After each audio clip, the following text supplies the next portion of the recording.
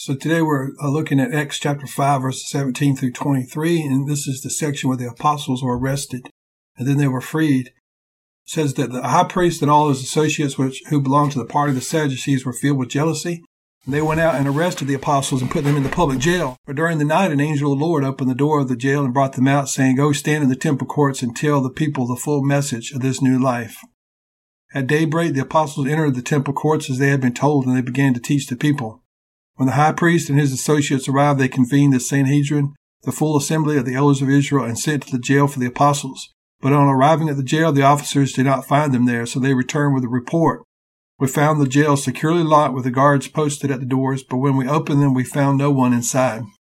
So this is one of two places that I can think of in the book of Acts where the apostles, or one of the apostles, especially Peter, gets arrested and put in jail. Actually, no, this is one of three places. We already covered one where they got put in jail after healing the lame man. Peter and John were put in jail overnight, and this is another time here where the apostles were arrested.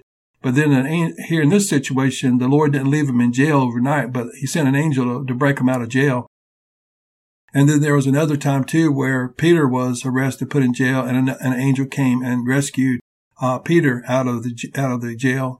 And well, there's another one too I just thought of where Paul and Silas were in the prison and God opened the jail up and Paul and Silas were allowed to be released. So that's actually quite a few times here we see in the scriptures where people are persecuted and they're taken into prison and the Lord somehow supernaturally intervenes and sets them free. But this doesn't always happen. We know that John the Baptist was arrested and put in prison and he died as a martyr in prison.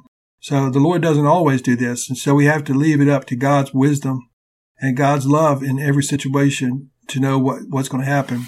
God certainly is able. He is able to intervene. So let's take a look at this scripture here. It says God was blessing the church and people were getting saved. Folks were getting their needs met. Many people were being healed and the devil was being cast out of people. But don't ever think that the enemy is going to leave this kind of work unanswered.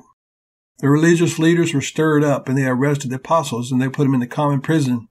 Again, they were put in jail overnight, but this time the Lord did not leave them in there overnight. He sent an angel to break the apostles out of jail.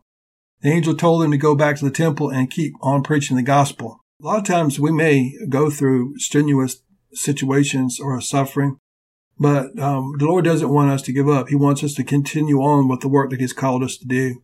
And I'm reminded of that scripture over in 1 Corinthians 15 where it says, "Be ye steadfast and unmovable, always abounding in the work of the Lord, for as much as you know that your labor in the Lord is not in vain." So we have to keep on. We have to keep on sharing the word. We need to keep on lifting up Jesus. We need to keep on sharing God's word with others, no matter what the situation may look like. We need to continue to be faithful to what God's called us to do. And I know that I have not always been faithful. But I pray today that God will give me His strength that I may be faithful to the calling that He has called me to.